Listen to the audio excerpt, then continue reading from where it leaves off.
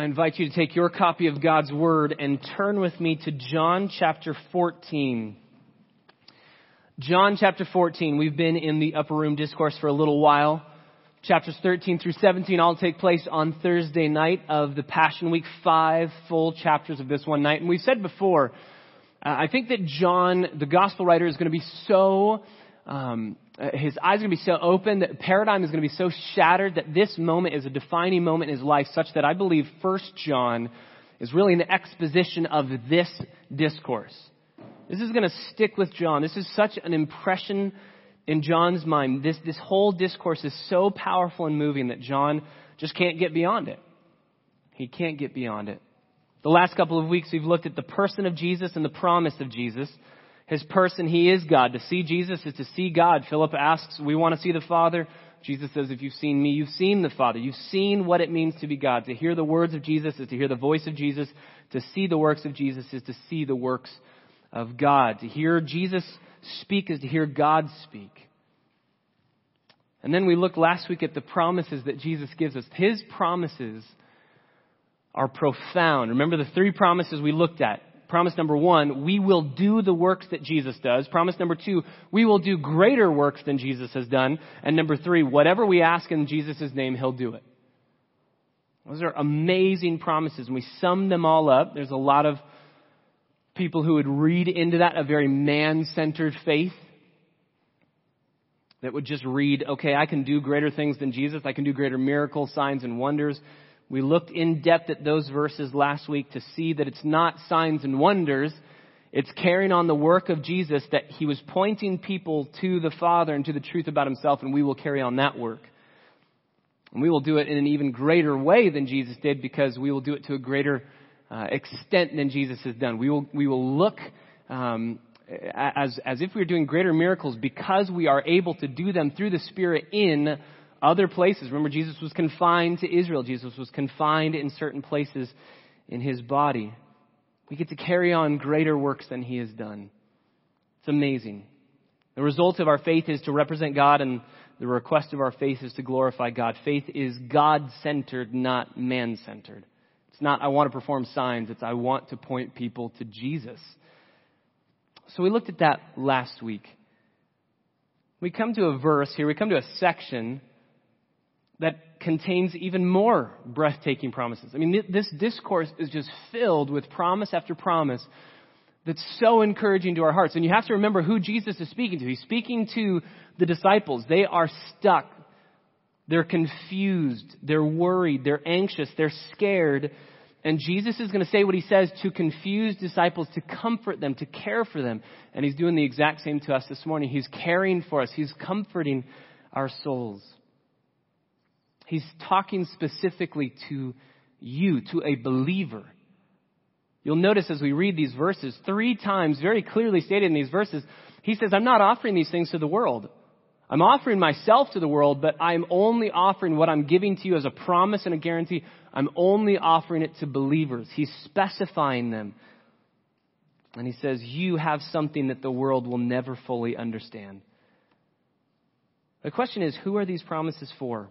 Who are they given to? I think that's what verse 15 attempts to answer. So let's read these verses 15 through 24, John 14, 15 through 24. Let's pray and ask God's blessing on our time, and then we will dive in. John 14, verse 15. If you love me, you will keep my commandments. I will ask the Father, and He will give you another helper, that He may be with you forever. That is the Spirit of truth, whom the world cannot receive because it does not see Him or know Him, but you know Him because He abides with you and will be in you. I will not leave you as orphans. I will come to you. After a little while, the world will no longer see me, but you will see me. Because I live, you will live also. In that day, you will know that I am in my Father, and you in me, and I in you. He who has my commandments and keeps them is the one who loves me. And he who loves me will be loved by my Father, and I will love him and will disclose myself to him. Judas, not Iscariot, said to him, "Lord, what then has happened that you are going to disclose yourself to us, but not to the world anymore?" Jesus answered and said to him, "If anyone loves me, he will keep my word, and my Father will love him and will come to him, and we will make our abode with him. He who does not love me does not keep my words, and the word which you hear is not mine, but it's the Father's who sent me." Father, these words are profound. The promises in these verses are staggering. And yet, with our familiarity of the Bible and of the Trinity even, and of these precious doctrines, maybe there has been a level of contempt, or a level of, they don't really apply to me, or a level of indifference. God, I pray that you would be gracious this morning to reveal to us what it means to follow Jesus. God, I praise you for every soul in this room that is here to see Jesus and to hear God clearly speak through his word. But God, I know that there are so many of us that have, whether grown up in church or whether been in church enough, a long enough time, that maybe we have a distorted understanding of the gospel, a distorted understanding of what it means to follow Jesus. And even reading verses like these, we already feel condemned. We already start thinking, I got to try harder. If you love me, you'll keep my commandments. I got to start keeping commandments harder and keep them better, and then I'll love Jesus. I'll prove my love for him. God, I pray that the gospel would be on display this morning. I pray that Jesus would be presented in such a compelling way that those who do not believe in him would not be able to say no anymore. As they see the beauty of Jesus, they would relinquish control of anything else that they have in their life. Let it go and grab hold of Jesus, the greatest treasure in the world. So Spirit, as we pray every Sunday, open our eyes to behold wonderful things from your law, that we would see Christ and cherish him above all things. We pray it in the name of Jesus, our Savior. Amen. These verses, as we've been going through these verses are like Pandora's box. When we open them, we just open a whole new world.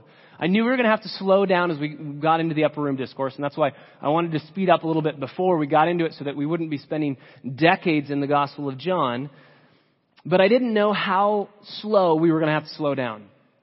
Originally, I wanted to take verses 15 through 24, and that's why we read them, and you can see the continuity in those verses. We're going to look at them together, but I want to focus our time and attention on one verse, verse 15, John 14, verse 15, because I think to understand the rest of the discourse, we have to understand this verse. Now, I think I'm in okay company as far as slowing down, because the Puritans, there are 3 Puritan preachers who spent 7 to 10 years on the Upper Room Discourse, preaching a sermon series through the Upper Room Discourse. There's one Puritan preacher who preached one sermon on John 14, verse 15, on the word if. So we're not doing that this morning. We're not slowing down that slowly. But we have to slow down a little bit. Now, before we dive into these verses, I just want to remind us how we preach the Bible. Just a little side note, because I think it will help us as we're going through this. There are many ways to preach a sermon. We believe at this church the most faithful that we can be to the text is to preach expositional sermons. That means whatever the message is in the Bible, whatever the authorial intent is in that passage, we say that. That's what the message is. We don't try to put meaning into it. We just say what it's saying. But even expositionally, there's many ways you can splice up expositional preaching. You can do topical expositional preaching, which would say, okay, I want to speak on marriage from the Bible, and so I'm going to go to chapters and verses in the Bible that speak on marriage. If marriage is the authorial intent in the Bible, in certain passages, we'll use those passages, so it's topical exposition. There's theological exposition. I want to preach about the Holy Spirit, so we're going to go to passages that exposit, that truly understand and identify for us and explain who the Holy Spirit is, what his work is, what his role is. There's textual exposition or thematic exposition, where as you're going consecutively through a passage, you get to a word or a phrase and you just kind of drill deep into that idea. You're missing the big picture, but you drill deep into that idea. And then there's consecutive exposition. That's what we do.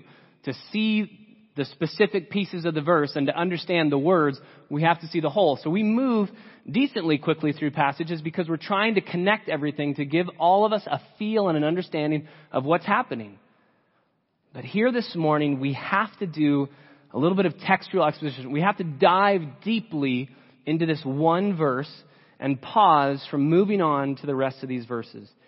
In context, let's just do really quickly, let's do our consecutive exposition. In context, verse 15 is very clear. There's no fuzzy nature to these words. If you love me, you will keep my commandments. Jesus is saying the qualifications for the person who's going to do those greater works that we looked at last week, the qualifications, you have to love Jesus. The promises that are being given are not promises that are given to anybody willy-nilly. These promises are for people who love Jesus. Again, John's exposition of this discourse in 1 John chapter 3, verse 22, John says, whatever we ask, we receive from him because we keep his commandments and do the things that are pleasing in his sight. So whatever we ask, we receive because we do his commandments. We keep his commandments because we love him. So verse 15 goes back up to verse 14. If you ask me anything in my name, I will do it. If you love me, you will keep my commandments. So it's a qualifier for the way that we pray. Again, we said in my name, in Jesus' name, is not the Christian abracadabra, right? It's not, well, we'll just put that phrase on it and we'll get whatever we want. It's according to his will. And of course, if you love him, you're going to be asking for things in accordance with his will. This verse helps guard against a sense of manipulating Jesus for our own desires. Okay, I want to get things from Jesus, and therefore, since I want to get things, I just say in Jesus' name, and he's my personal genie.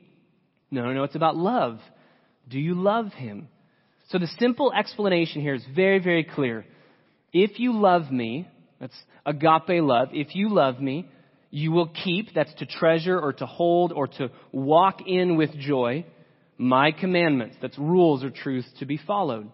So in the words of William Hendrickson, we could say, if with love that is both intelligent and purposeful, you love me, you will accept, obey, and stand guard over the rules which I have laid down for the regulation of your inner attitudes and of your outer conduct. I'll read that one more time. If with love that is both intelligent and purposeful, you love me, you will accept and obey and stand guard over the rules which I have laid down for the regulation of your inner attitudes and your outer conduct. So, in context here, in our sequential, moving forward and the context-driven, understanding this verse is very easy. In fact, Jesus is going to say 4 times in these short verses, 15 through 24, the exact same thing. Verse 15, if you love me, you will keep my commandments. Verse 21, he who has my commandments and keeps them is the one who loves me. Verse 23, if anyone loves me, he will keep my word, and my Father will love him. And verse 24 is stated conversely in the negative. He who does not love me does not keep my words. So this is the theme of these verses.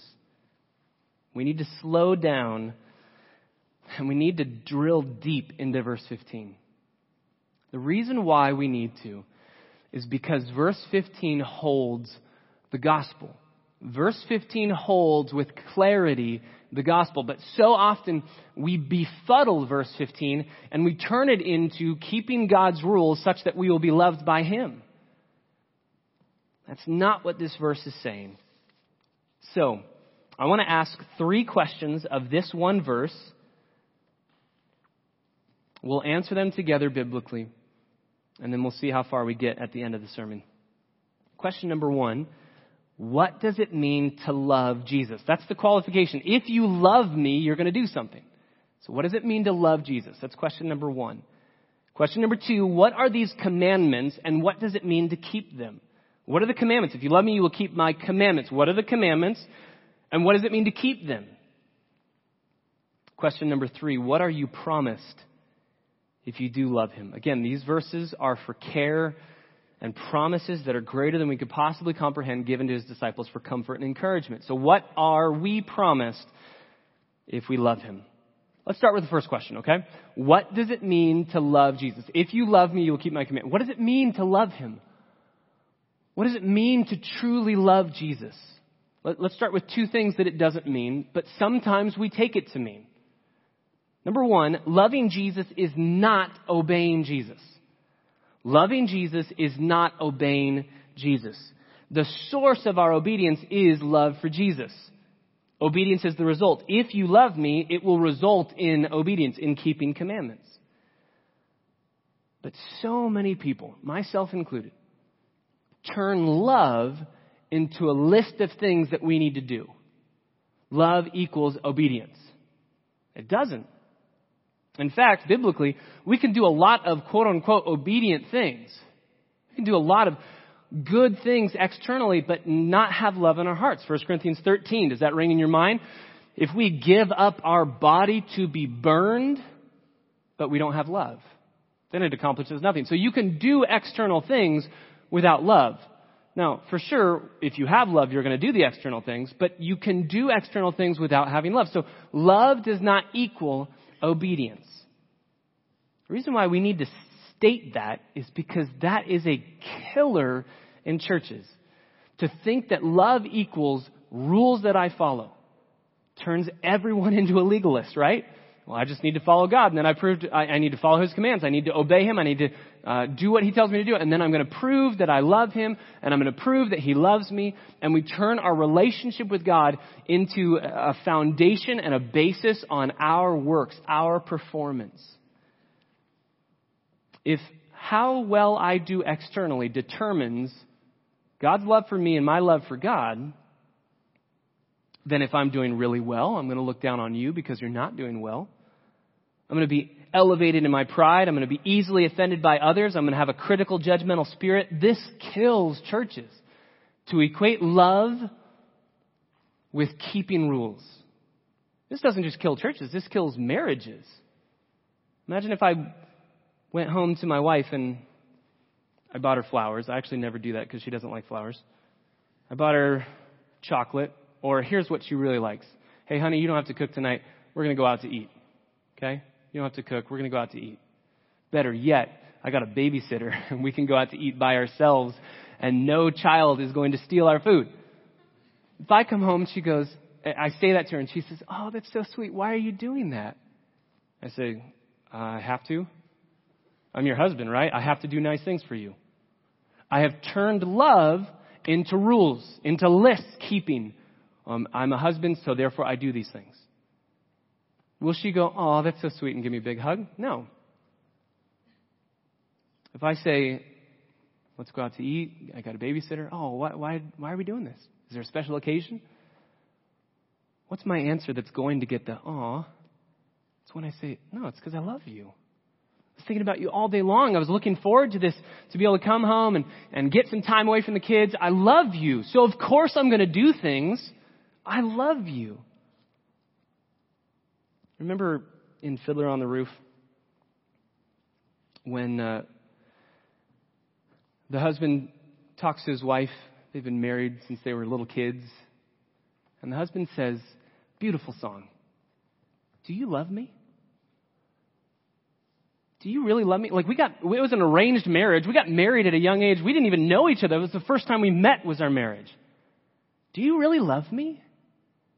And what's the wife's answer in a very, very beautiful song? Of course I love you. I do all of these things for you.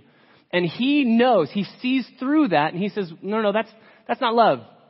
I know you do those things, but I'm asking, do you love me? There's a difference between doing and love. Do you love me?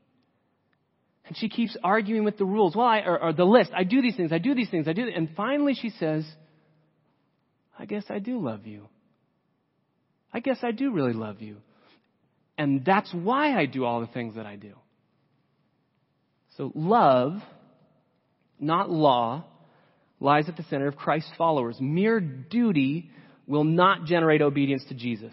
Only love can do that. So don't turn love into a list of laws that you have to keep.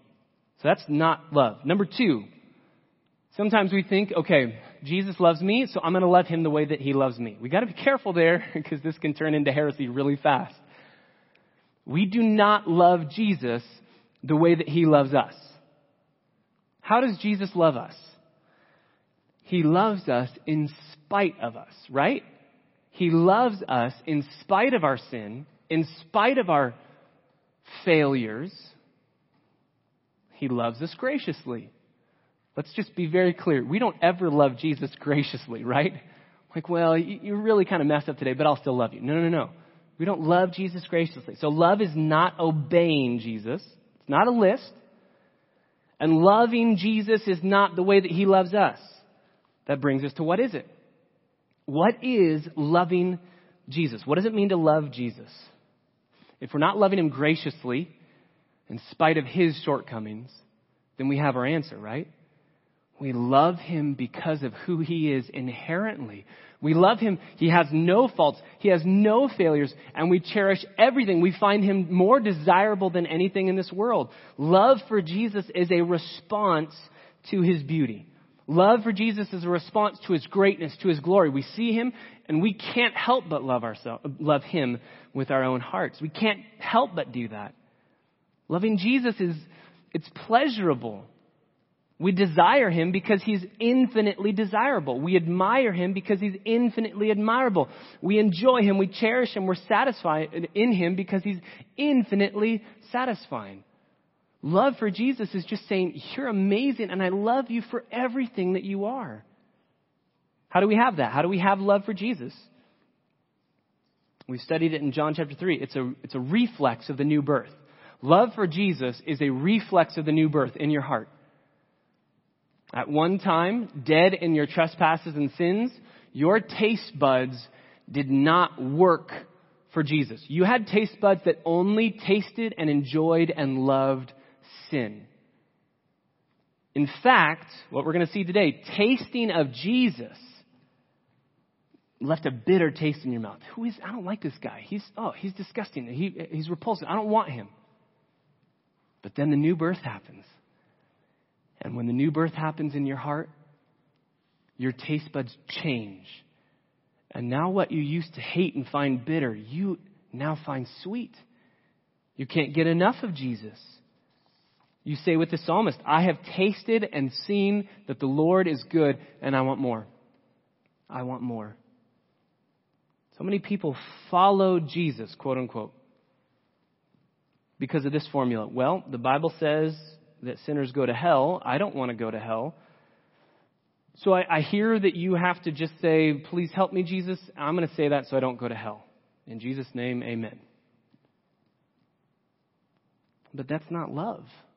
That's not saying I want to be with Jesus because of everything that he is. That's just saying I don't want to go to hell, so what do I need to do to get out of hell? Now, granted, that can start you down the road of seeing, oh, Jesus has saved you, for sure. Amen and amen. We need the bad news. But love for Jesus is a reflex of the new birth such that you say, I can't help but want more. I can't help but want more. I love this. I love you. So love is not doing excellent things.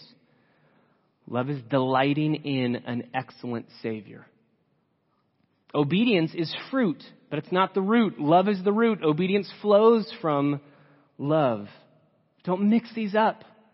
Sometimes we interpret this verse to say, if you keep my commandments, Jesus says, then I will love you. As if there's some performance mentality where God's just sitting in heaven, arms folded, looking at us and telling us it's not good enough, not good enough. You need to love me more by obey me, obey me, obey me, obey me. Rules, lists, and then I'll love you. That's what we would call meriting mercy. You can't merit mercy. Mercy is graciously given. Mercy is without you doing anything. It's the gracious favor of God. So if you have a love for Jesus that craves him above all things, that's a byproduct of the new birth. So you're saved, and thus you're going to naturally live out obedience. Your faith will not be proven dead because it's going to be accompanied by works. Works are affirming that the new birth has happened. Now, we have to ask the question, am I seeing this correctly? Is this just Christianese language? Is this biblical, that this is what love is? Sometimes we hear agape love and we go, well, that's just unconditional love. And we put very duty-driven, stoic nature. I love Jesus. Look at what I do for him. And I'm arguing that's not love. Love is a desire. Love is not stoic. Love is, I couldn't help myself because I want to be with you. I want you. Am I seeing it correctly? Let's ask John. Okay, John will help us. Go to John chapter 3. Where does John use the word agape? Where does he use this word? John chapter 3, verse 19. This is the judgment, that light has come into the world, and men loved the darkness rather than the light, for their deeds were evil. They loved the darkness rather than the light. Why? Verse 20. Everyone who does evil hates the light and does not come to the light for fear that his deeds will be exposed. I don't love the light because I love the darkness. I want to live in the darkness because I want to be able to do whatever I want to do without any spotlight being shown on my sinful depravity. People loved darkness rather than light. They preferred it. They wanted it. They craved it. It's the same word that Jesus used. If you love me, do you prefer me? Do you want me? Do you crave me? What about John chapter 12? Turn to John chapter 12. John chapter 12, verse 43.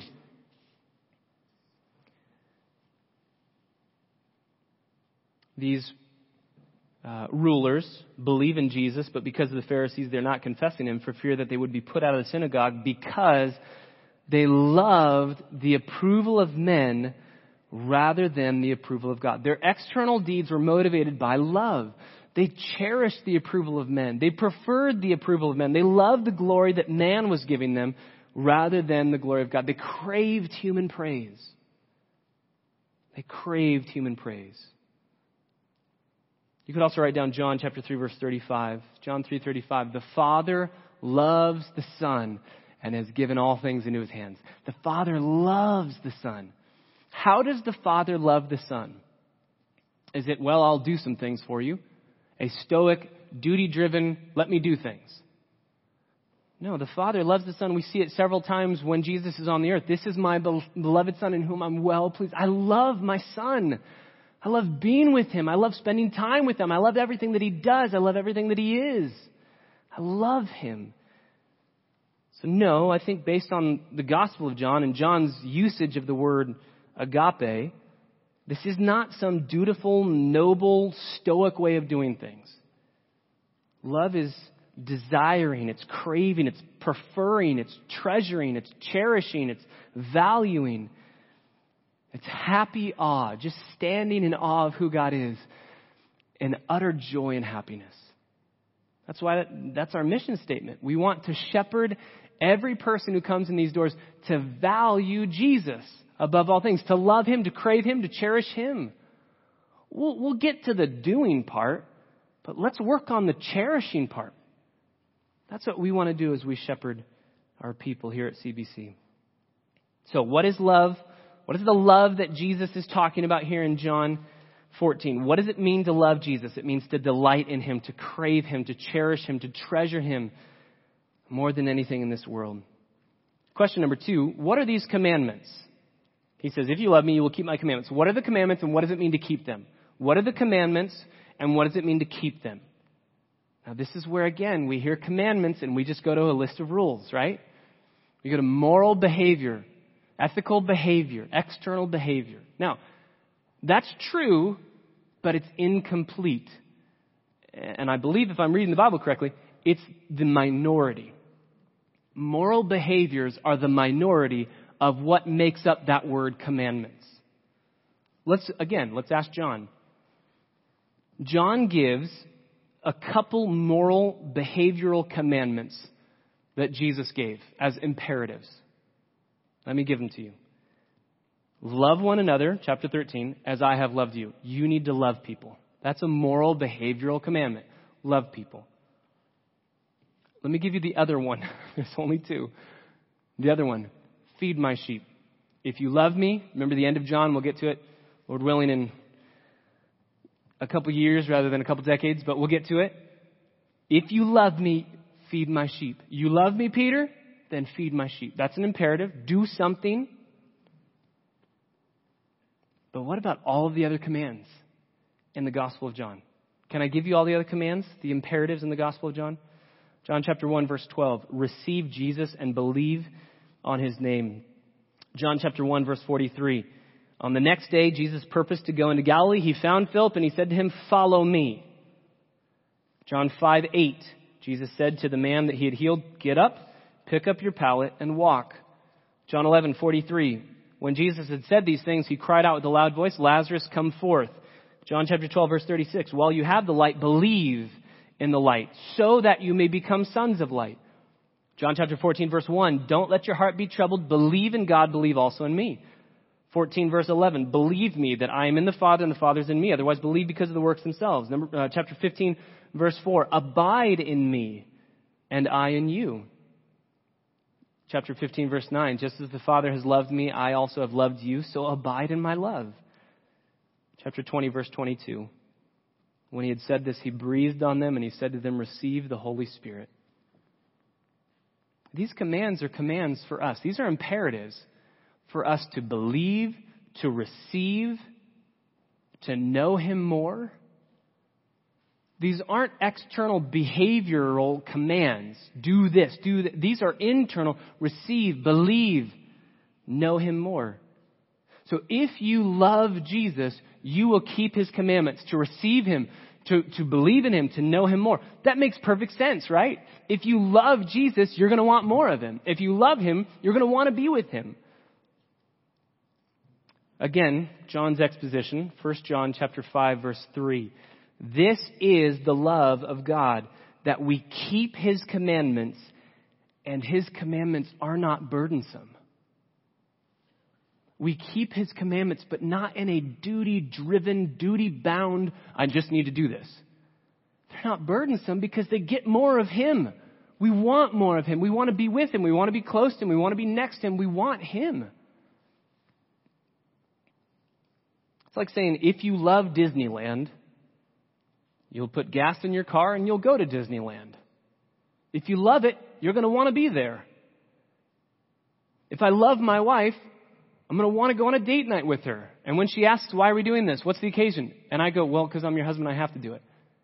That proves it's not love, it's duty-driven, and that's not love. So these commands make perfect sense. If you love me, then you're going to do what I have given to you to do to be with me fully. You're going to do what gets you more of me. Now, this brings us to a question of why then do we not keep his commands? Why do we sin? You ever wonder that? Just why do I sin? Why am I sinning again? Why am I sinning in the exact same way? What is it? As distasteful as the truth might be, the reason why we sin is so clear in the Bible. It's so obvious in the Bible. We sin because we love it. We sin because we love it. If sin didn't attract us, then it would have absolutely no power over us. We sin because we love sin. So how do we not sin? How do we keep his commandments? We fight the pleasures of sin with greater satisfaction in Jesus Christ, a greater pleasure, a desire and a love for Jesus. Because if we love him, then we're naturally going to do what he tells us to do. Because what he tells us to do helps us grow greater love and affection for him. It gets us more of him. John Owen, in his book, The Mortification of Sin, says this. We overcome, this is a little bit of a paraphrase, we overcome the power of anything by shutting off its life source. Since the life source of sin is our love for it, then we defeat sin when we deprive it of our affections, or we displace it with a greater affection. That's what Thomas Chalmers, a 19th century Scottish preacher, calls the expulsive power of a greater affection. An affection that moves in, I love this more than that. Our behaviors change as our affections change. We conquer sinful passions not by willpower. We conquer sinful passions by actually seeking to act in accord with the changed desires that we have. There's two ways to fix the problem of sin in our hearts and in our lives. People come to me and they say, I'm struggling with this, and this. 5 sins I'm struggling with. Can we do biblical counseling on all 5 of these? And we'll take a month for each and we'll memorize verses for each. Can we do that? And I say, yeah, we can. But there's 2 ways of going about this removal of sin. Just picture a big shipyard with a bunch of ships that are stuck. Water's gone out and they're just stuck in the mud and the dirt. And we need to get those boats out of the mud and the dirt. How do we do it? There's 2 ways. We can either bring in a crane and lift each specific ship out of the harbor that has no water in it. It's all stuck in mud. We can lift each one, move it out, and transport it where it needs to go. We can do that for all 5 of these specific sins that you have. It'll take time. It'll take devoted effort to each specific thing. Or you know what else we can do? We can open the floodgates and flood the harbor with water again, and all of them will rise at the exact same time. That water, that flood is a love for Jesus. When that flows into your soul, a love for Jesus will change the way that you look at sin. Now, you do need willpower, right? You need to work. Romans chapter 6, kill sin by the power of Jesus. You need to do it. But don't ever do it on your own, or don't ever try to do it first. Let God's love throw those sins out and change your taste buds. This is why Christianity is supernatural. The Christian life is a supernatural life because you on your own do not have the power to love Jesus. Apart from Jesus, you can't love Jesus. Apart from Jesus, what can you do? You can try and keep his commandments. You can do a list. And this is why, as I was reading through these verses, I thought we need to camp on verse 15, because I've heard this so many times when I say, let's work on this together. Let's work through this together. You have a specific issue. I want to work with it according to the Bible. And I hear this phrase, and you've probably heard it too. I've tried Christianity. It doesn't work. My guess is you've tried Christianity the wrong way, right? You've tried, okay, I need to love God. Fine, I'll love God. I'm going to do rules. I'm going to keep a list of rules and regulations. I'm going to do what God tells me to do. And because I do what God tells me to do, then he'll love me, right? There we go. We're good. I'm going to try Christianity. But it doesn't work. It fails because that's not Christianity. You cannot do anything to love Jesus. You cannot do anything to create those taste buds. You need the new birth. We studied that in John 3. You can't make yourself love Jesus. You can ask the Holy Spirit to grow in you a love for Jesus. But you don't have the power to love Jesus on your own. So if you're here this morning and you feel that sense in your heart where I am stuck and I'm thinking about quitting this idea of Christianity because it doesn't work. I have tried time and time again and it just doesn't work. Can I plead with you this morning to just maybe stop, press pause on your life and just ask the question, are you trying to fix things in your life by keeping rules? Or are you just seeking to love Jesus? Do you have a love for Jesus that is greater than anything in this world? Grow your love for Jesus. And you can do that by asking the Spirit to work in your own heart. So sanctification is really the rise and fall of our delighting in Jesus. As we delight in him, we're doing well. As we don't, we're struggling in sin. We're saved. We're being sanctified. But sometimes we leave. Think of Revelation chapter 2, the church in Ephesus. You have left your first love. You've forsaken your first love.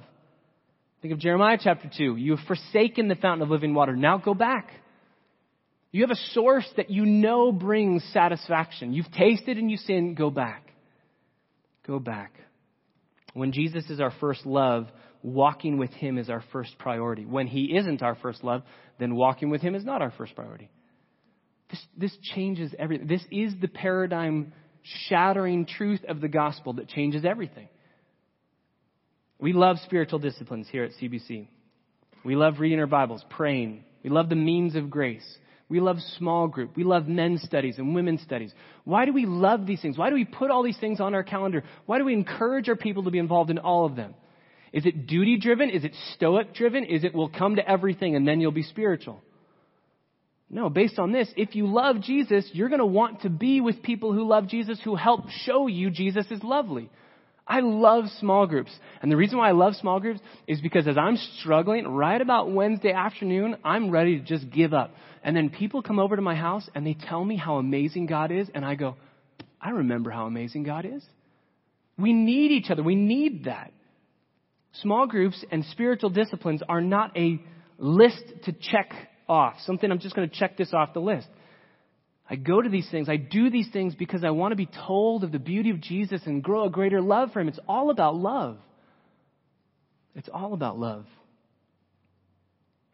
As our understanding of the beauty of God's grace fills our hearts with love for Jesus, we will want to walk with him. Spiritual disciplines help fill our hearts with a love for Jesus, so we want to do those so that we can walk with him.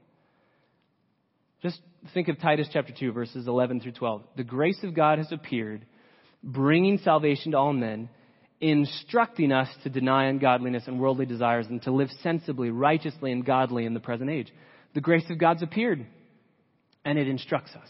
His love has changed us. So what is a love for Jesus? What is this love for Jesus? It's not keeping commandments. It's not obedience. Love does not equal obedience. Obedience is the result of love, and love is just desiring him more than anything. We don't do that perfectly. Please don't walk out of here thinking, well, I don't love Jesus above all things every second of every day. Nobody does. But if you've tasted, if you've had that moment in your life where you've tasted, oh, I want him. I want him more than anything. He's more glorious than anything. You've tasted that. Run back a time and time again. Don't get used to turning off those taste buds and tasting sin again. This is why Paul prays so often. Open their eyes. Open their eyes. Ephesians chapter 1. Open the eyes of our hearts. Because when our eyes are open and we see Jesus, we love him. We want more of him. But sometimes our spiritual eyes shut as our fleshly eyes open to movies or television or whatever. Not even bad things. They can be good things that take us away from God. And so Paul prays, open the eyes of our heart to see Jesus as truly attractive. What does it mean to love him? What does it mean? What are these commandments? They're not just behavior modification. They're getting more of Jesus. They're being with him. They're being in fellowship, sweet relational fellowship with him. And of course we're going to keep them. How do we keep them? We keep them by loving Jesus, and we want to be with him. Number 3, just really quickly, we're going to take a minute to do this because we need to spend more time on this next week. What are you promised if you love him? What are you promised if you love him? If you love me, you will keep my commandments. And what are you promised? Verse 16, I will ask the Father, and he will give you another helper. And he will be with you forever. You're promised the helper. And he is the Spirit of truth. Verse 17, he will abide in you. He abides with you right now because he is in Jesus and Jesus is with them. But he will abide in you once I leave, Jesus is saying. So you'll get the Holy Spirit. Verse 18, I will not leave you as orphans. I'm going to come to you. What orphans need, I'm going to provide everything that orphans need for you. And I will come to you. So you're going to get the Holy Spirit. You're going to get me. Verse 19, after a little while, the world will no longer see me, but you will see me because I live, you will live. There's another promise. You're going to live also. You're going to die, but you're going to live again. John 11, whoever dies in believing in Jesus doesn't die. Verse 20, in that day you will know that I am in the Father and you in me and I in you. That verse is unbelievable. I am in the Father. Okay, we know that. You are in me. Okay, I kind of get that. We'll get that more fleshed out for us in John 15. And I in you. Therefore, I'm always with you. You're always with me, and I'm always with the Father. Therefore, you're in the Father. So he promises these believers who love Jesus, you're going to get the Holy Spirit. You're going to get me. You're going to get the Father. You're going to get those things. You're going to get those people. Verse 23, the last thing that Jesus promises here. If anyone loves me, he will keep my word, and my Father will love him, and we will come to him and make our abode with him. We will come to him. Not you are going to go to him. He will come to you. The only other place in the New Testament, or in John, in the Gospel of John, that word abode in the Greek is used is John chapter 14, verse 2. In my Father's house are many dwelling places. Remember when we covered that? Permanent places where you get to stay. It's not a hotel where you're passing through. You get to live there forever. Jesus uses that verse here in verse 23, or that word here in verse 23 to say, we will make our abode with you now. We're bringing heaven to you. We're going to have heaven on earth because of these promises. You get the Father, the Son, the Holy Spirit. Think about what the disciples were wanting. They wanted to see the Father, and Jesus says, yeah, you'll get him. They wanted to be with the Son forever. They wanted to be with Jesus forever. Don't leave us. We want to be with you. And he says, oh, I'll come get you. I'll be with you forever. They wanted the presence of God forever, and he says, you'll get it with the Holy Spirit. He'll be with you forever. These are amazing promises, and we'll dive into each of them next week. But as we conclude this morning, we've asked, what does it mean to love Jesus? What are the commandments, and what does it mean to keep them? And what are the promises? We did that very quickly. The last question that we have to ask in conclusion is, why would we ever want to love Jesus? Why would we ever want to love him? The Bible's saying he's lovely and beautiful and glorious. He's trustworthy. He's true. But if we are asking, if we're saying this morning, we're asking our hearts to love him, to cherish him better than anything in this world, my question is, why would we ever do that? Why would we love Jesus? Again, John tells us in 1 John chapter 4, verse 19, you know it. We love him because why? He first loved us. Or Galatians 2:20, he gave himself for us. Or Romans chapter 5, verse 8, while we were yet sinners, Christ died for us. And by this, God's love is demonstrated.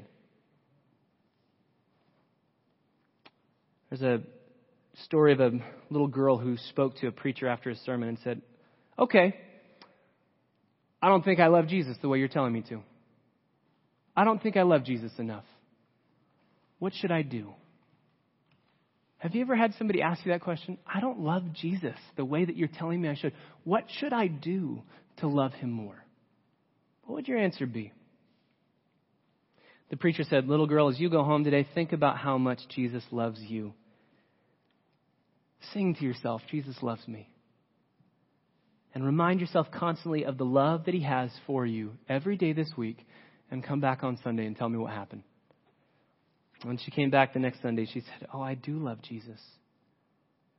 I began to think of how much Jesus loved me and died in my place, and I found my cold heart growing warm, and all at once it was full of love for Jesus. This is the only way any of us ever learn to love Jesus. We begin by learning and believing what the Bible says about us, about the bad news, that we are sinfully depraved, we are lost in our condition, we are spiritually dead. And then it tells us that even though we are the vilest of sinners, nevertheless Jesus came and died in our place, the just for the unjust. He bore our griefs. He carried our sorrows. The punishment that was meant for us fell upon him. So when we see our Savior's amazing love, then we come to grow in our love for him. We love him because he first loved us, and because we love him, we keep his commandments. He gave himself for us. He delivered us. There's a story of Abraham Lincoln when he was working as a lawyer. He went to a slave market. Somebody was being auctioned, and he cast the highest bid for the slave. He purchased the slave and immediately turned him around and said, you can go free. And the slave said, Mr. Lincoln, are you really setting me free from these chains? And he said, yes, you're free. The slave said, are you saying that I no longer have to follow a master? Lincoln said, yes, you can go wherever you want. And the slave said, then I want to go with you. Brothers and sisters, if Jesus has died in your place and delivered you from the slave market of sin, and you know that and you taste that, how could you possibly not want to go with him? So, May we stare at the love that Jesus has given us. May that grow in us a love for him that's greater than anything in this world. And then may we naturally, obediently follow what he tells us to do. Yes, it's a fight. But it's a fight that can be won because we have a source and a motivation in our hearts that's greater than a love that we have for sin ultimately. So let's stare at the love that Jesus has given to us. Let's love him back. And let's follow him all of our days. God, we thank you so much for your word. And I pray that your Spirit would confirm these truths in our hearts. If we love you, we will keep your commandments. God, free us from the performance mentality, from the track of, I need to do certain things so that God will love us. God, you love us in spite of us. You love us because of Jesus. And may we see your love for us because of Jesus. And may that grow in us a love for him that is greater than anything in this world. So now, Father, as we respond, very clearly the implication is to stare at your love, to stare at your love, to stare at your love, and then to return and love you back because of the love that you've given to us. God, may we do that through song in a way that would please you and would change our hearts from the inside out.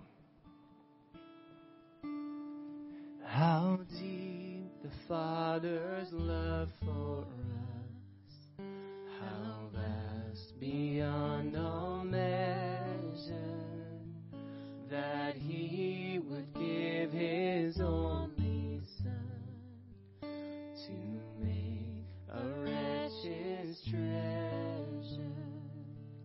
How great the pain of searing loss, the Father turns his face away, as wounds which mar the chosen one bring many sons to glory.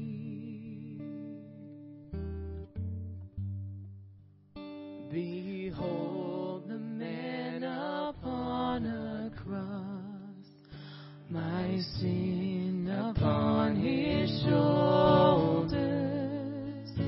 Ashamed, I hear my mocking voice call out among the scoffers. It was my sin that held him there until it was accomplished. His dying breath has brought me life. I know that it is finished.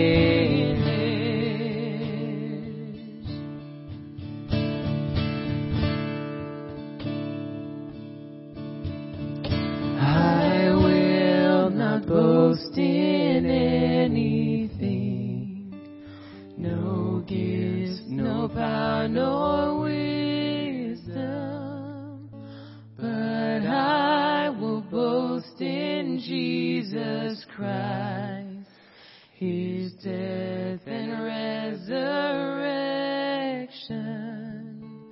Why should I gain from his reward? I cannot give an